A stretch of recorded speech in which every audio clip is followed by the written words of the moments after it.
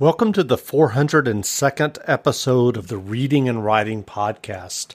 Stay tuned for my interview with Carter Wilson, author of the new novel, The Dead Husband.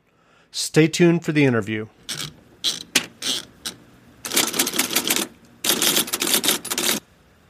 The Reading and Writing Podcast is brought to you by Libro FM.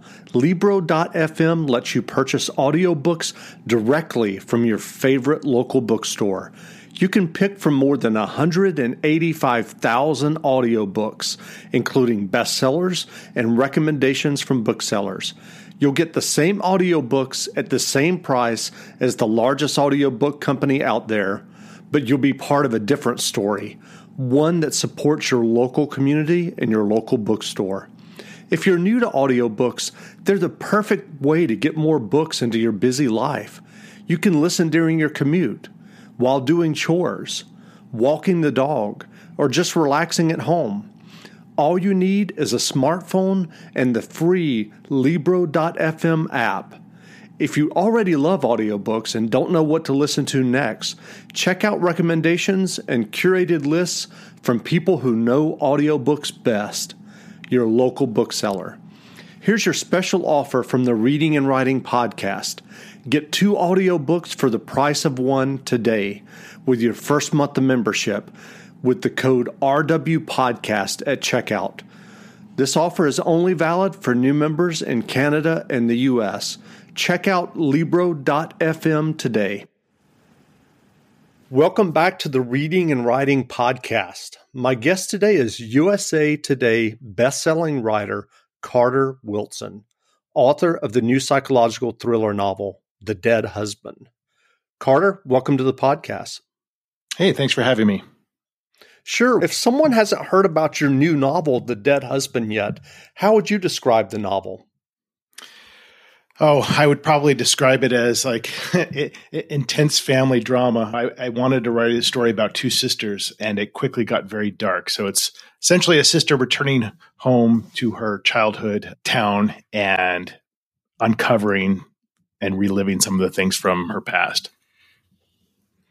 And so do you remember the original impetus or idea that led you to write The Dead Husband? Well, all of my books are standalone thrillers and none of them are outlined. I just don't know. I've never been able to outline. So I usually just start with a very vague idea. It's either a vague idea or a direct opening scene that I don't know even what it means. And then I just take it from there. And yeah, I had this idea that I just wanted to write about 2 sisters who were estranged. And I wanted to start figuring out what that story meant and what it would look like. And if a sister had to come home to be back with the sibling she grew up with, what tensions are there? What secrets were they hiding? So it just evolved from there. So it's a very vague idea, but that's the best part of writing. It's just uncovering what the story is actually about. Sure. I know that, excuse me, I know that there's obviously everybody writes their novel in different ways. I do know that there are people, and I'll just mention the extreme end, where the example would be like Jeffrey Deaver, who I've actually interviewed on the podcast before, who will write an outline for 4 or 5 months before he ever writes the first word of the novel. And then, as you just said, that you go into a novel without outlining. I'm just curious, do you, in terms of your method, do you ever find yourself at a dead end, or do you find yourself also throwing away sections? If you later in the book feel like you have a better idea, do you go back and maybe tweak or even remove some sections? Could you talk about that process a little bit more? Yeah, I never quite feel that I hit a dead end because I think stories like life are unpredictable and can evolve in a number of different storylines. So I think of all the ways that my previous books that are published could have turned out, and they probably would have been just different stories, but also just fine. But yeah, to answer your question about throwing stuff out, absolutely. I'll get 3/4 of the way through a book and realize this character really isn't really explaining why they're doing what they're doing. So I need to layer in a backstory, or I need to take out some of the decisions that they made and have them go a different direction. And sometimes you don't see it until it's done. And then you realize, oh, wow, this needs to be rewritten pretty substantially. But outlining is just something that, I've tried outlining, and I'll get about 3 chapters into an outline, and all of a sudden my brain takes off and wants to go in an entirely different direction. And again, that's the joy for me, right? It is the off-roading, even if it leads to serious rewrites later on. Sure. What is the appeal to you of writing thrillers and psychological suspense novels? That's a good question. I started writing out of the blue when I was 33 with no background in writing, my business degree. And literally on a day, I started writing, and it was this kind of a little bit of a lightning bolt. So that's a long way of saying I didn't know what the hell I was doing. And I wanted to create stories that had tension and had conflict. That was just interesting to me. And when I got an agent, she was the one who told me, she's like, oh, you write thrillers. I'm like, oh, I do? I didn't know that's what I wrote. I just was writing this story that had some murder in it. So I like that conflict. I like stakes that are high for an everyday person. And I like I explore the empathy of what would I do in this situation? That's just fun for me. It's living vicariously without having the real danger present. Sure. I'm curious, can we go back to that day when you were 33? Can you tell us a little bit more about that?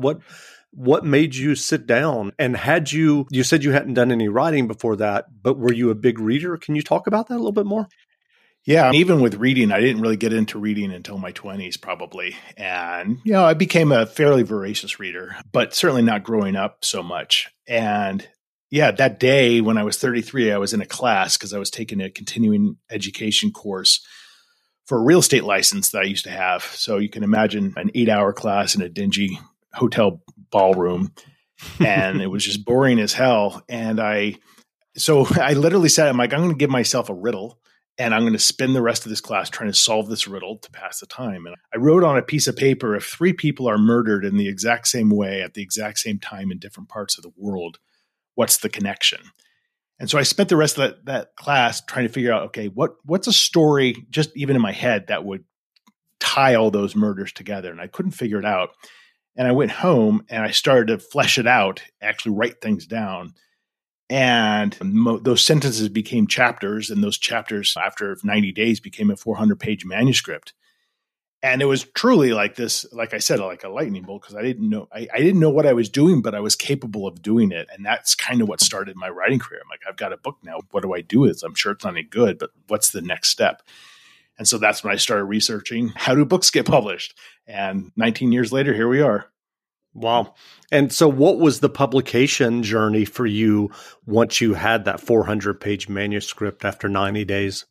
So I was very fortunate to get an agent with my first manuscript, but that's after probably about 70 rejections. I had to research how to find an agent. And my first 3 books with her didn't sell. It would take about a year to get a book fully rejected by all the publishing houses she was sending it to. So I would start to panic, and I'm like, let me write another book because otherwise my agent's going to drop me. And I started to realize I really enjoyed writing. And then after the 3rd book was rejected, I really went back and looked at all the rejections and the whys and realizing how much great advice there was in all those rejections. And then I used that to help inform me when I was writing my 4th book. And that's the first one that finally sold.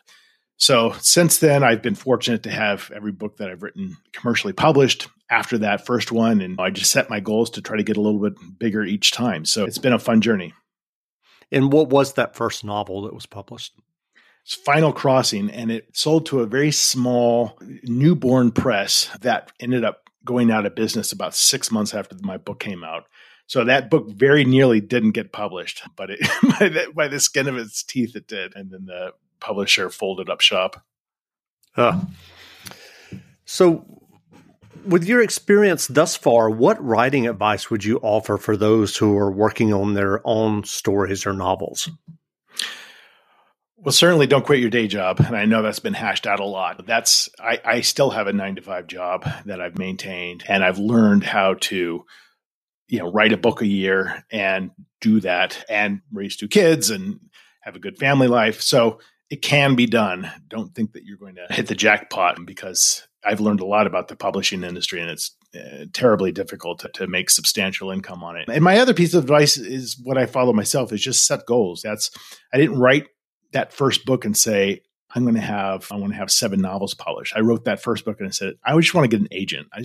I want to have one person in the industry take a chance on me, and then I'll be happy. And then you get the agent and you set the next goal. So that's my publishing journey is all a series of difficult but achievable goals, rather than saying, I wrote one book and I want to be a New York Times bestselling author. It's all about kind of baby steps. I wondered if we could go back for just a second. You talked about the first 3 novels that you wrote and that your agent was submitting, and it was a year-long process for each one of those novels, and they were getting rejected by all of the New York publishing houses.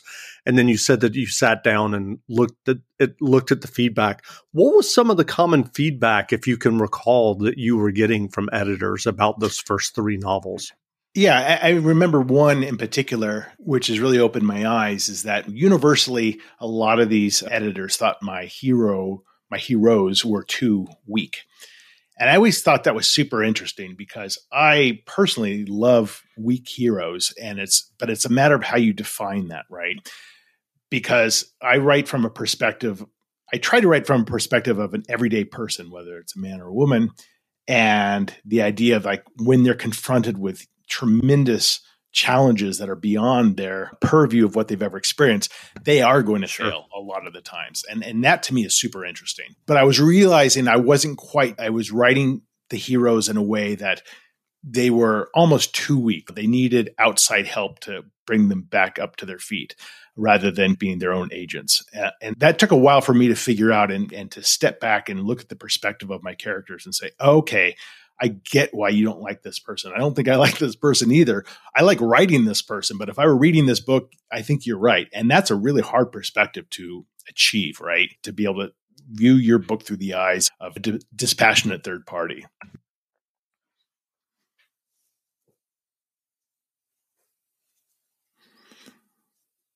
Are you there? Oh, sorry. Yeah, sorry. You talked a moment ago about having a full-time job in addition to your writing career. How do you manage that in terms of like scheduling and process of writing? Yeah, so it's varied over the years, but I'm one of those writers who targets around 500 words a day. And I think what that boils down to is, because you're not just writing every day, you might be editing, you might be working on stuff for your newsletter or PR stuff, but it's about an hour a day, 7 days a week that I am in this role. And I've just learned over time that I can do all those things, manage a writing career, and get a book done in 7 to 10 months if I maintain that. And that's not a big commitment, right? So an hour a day, now it's 5 o'clock to 6 o'clock at night. I go and hide in a little room and I just work on that. And then I'm able to mentally free myself to be committed to either my day job or my family the rest of the time. So it's not that hard. It's just you have to be on top of it and organized and not fall too far behind. Sure. What is your day job? So I lead a consultancy for the hospitality industry. So we actually consult to major hotel companies about the industry. And that's what I went to school for. Gotcha. All those years ago. So what novels or nonfiction books have you read recently that you enjoyed? Oh, geez. So many. I'm actually reading Seinfeld's new book right now, which is just all of his stand-up bits. And I'm reading that at the same time I'm reading Obama's new memoir, which is 700 pages. And what's fascinating about the Obama memoir, aside from just getting his perspective on his terms in the office, is that he wrote the book. It was not ghostwritten. And so knowing that and looking at how he writes is fascinating for me to see, oh, what an interesting word choice, or what a way of saying that I would have ascribed to a professional writer. Sure. So I've been enjoying that immensely. That's great. Well, are you working on a new novel now? Yeah, so I have so The Dead Husband comes out May of this year, and we just signed a 2-book deal. So I'll have something coming out next year, which is already completed. And then I am about halfway into the second book that will come out in 2023. So again, all kind of standalone thrillers. I will say that the book coming out next year takes place in the same fictional town and in actually the same house as The Dead Husband, which comes out this year. So it's the first time that I've had, say, a companion novel, different cast of characters, but the exact same setting, and because I thought that would be an interesting thing to do. That's interesting. Do you have a title for that? It's tentatively titled, or working title is We Who Watch. So it's Gotcha. it's a creepy book. Great. Where can people find you online if they want to learn more about you and your novels? Yep, for sure. At carterwilson.com. And I will say that I work really hard on a monthly newsletter that gets a lot of acclaim. So if you sign up for that, you'll know more about me than you'll ever have wanted to know. Great. Again, we've been speaking with Carter Wilson, author of the new psychological thriller novel, The Dead Husband. The novel is on sale now, so go buy a copy. And Carter, thanks for doing this interview. Thanks, Jeff. Appreciate it. Now, stay tuned for a brief reading from The Dead Husband by author Carter Wilson. This passage of The Dead Husband is from the point of view of Rose Yates, the protagonist of the story. I've done book clubs before, which are really just wine clubs in disguise. I imagine this one will be no different. My sister's house is nestled in a newer neighborhood called Dairy Farm Hills. Perhaps a dairy farm once stood here, but now it's just a collection of boxy estates that are all colored similar variants of brown. Pour you a glass? Cora asks me. I'm the last to arrive, and the others are chatting away in the living room as my sister guides me into the kitchen. I can almost see my reflection in the gleam of the tiled floor. Sure, thanks. No, thank you, she says. The girls are so excited to have an author here to discuss the book in person. This is typical of my sister. Gone are any signs of her rage from the other day. She's hidden away her demons where they lurk behind a glossy veneer of civility. Happy to be here, I say. She hands me the wine glass. Usually we read heavier stuff. You know, more of the literature kind of books. It was a nice break for us to read an easy little mystery. I sip rather than respond, which might be how this evening goes. Chances are good I'll have to get a ride home. She takes me into the living room, where about 10 other women are spread across 2 couches and a number of chairs. They all have drinks, 2 of which appear to be water and the rest wine. Cora introduces me and they tell me their names, which I try to make note of, though I'm likely to forget. I recognize 2 of them from Max's school. I take a seat and another swig of wine. Most of them have a copy of my last novel in their laps, and I'm still amazed to see my book in the hands of strangers. They ask questions, mostly ones I've answered at other book clubs. Where do you get your ideas? How long does it take you to write a book? Do you know how the book will end when you start writing it? Cora is mostly silent, nodding and smiling, but I see her better than the others do, her tight jawline showing the tension in her face, her fingertips reddening as she holds her wine glass, revealing her tight grip. I don't think she likes the attention I'm getting right now. She's the one who arranged this evening, suggested it even. But in this moment, as her friends are focused solely on me, I think Cora is jealous of her little sister. That is something she's not used to. In the smallest of lulls, she finally makes her move and shifts the focus of the conversation. So let's talk about the book, she says, holding up a copy of The Broken Child, the 3rd book in the Detective Jenna Black mystery series.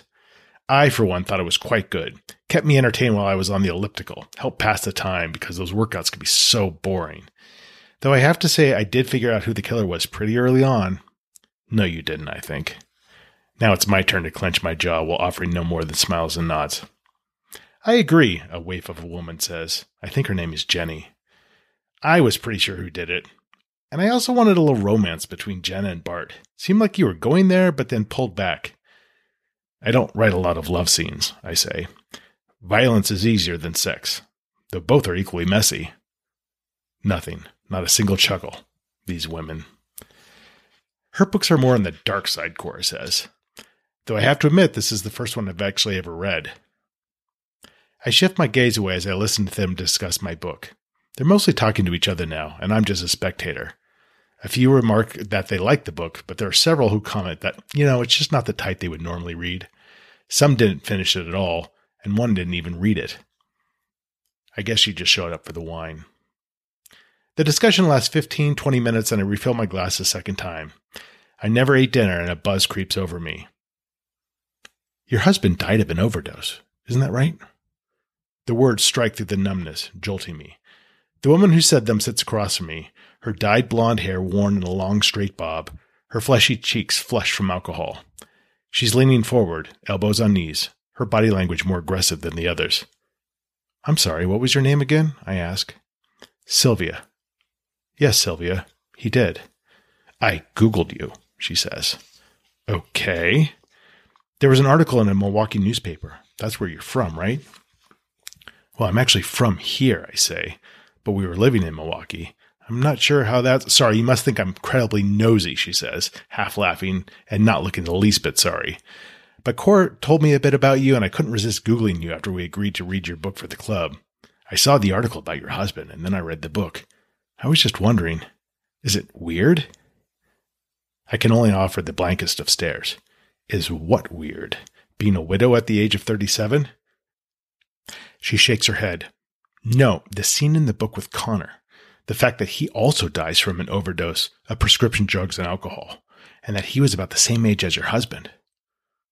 She sits up and purses her lips in satisfaction, as if she's just accidentally solved a Rubik's Cube. "Jesus, Sylvia," a woman named Claire says. "What a thing to ask." "I'm just saying, I'm curious, life imitating art." She leans back against her chair and it looks like she's fighting an impulse to smile. "I mean, come on. Doesn't anyone else find that strange?" I bore a hole through her with my gaze, and my temperament and the booze work in tandem to make a decision on how to respond.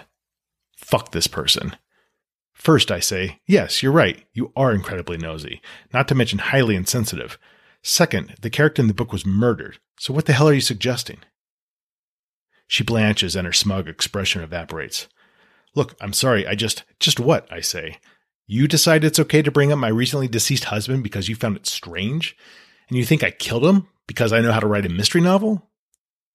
Her lips curl inward, and she squeezes onto the arms of the chair. "I said no such thing, and I don't appreciate your tone." I swivel my head and scan the others, their faces frozen in the excitement of the moment. The tension in the room is thick, and no one says anything to break it. I expect someone to come to my side. Maybe not Cora, but someone. No one does. "I think I'll call it a night," I say, standing. For a moment, I'm unsteady. Whether it's the adrenaline or the wine, I sway just for a second before catching myself. I walk to the kitchen, grab my purse, and take one last gulp before setting my glass on the granite countertop. I don't have to pass through the living room to get back to the front door, but I do. I walk slowly, giving them one last chance to say something. All their judgment, all their thousands of instant decisions about my existence, all calculated without error. And now they have a new decision to make about me, a big one. Did she kill her husband? They say nothing. I look over to Cora before I reach the front door. She's smirking. Of course she is.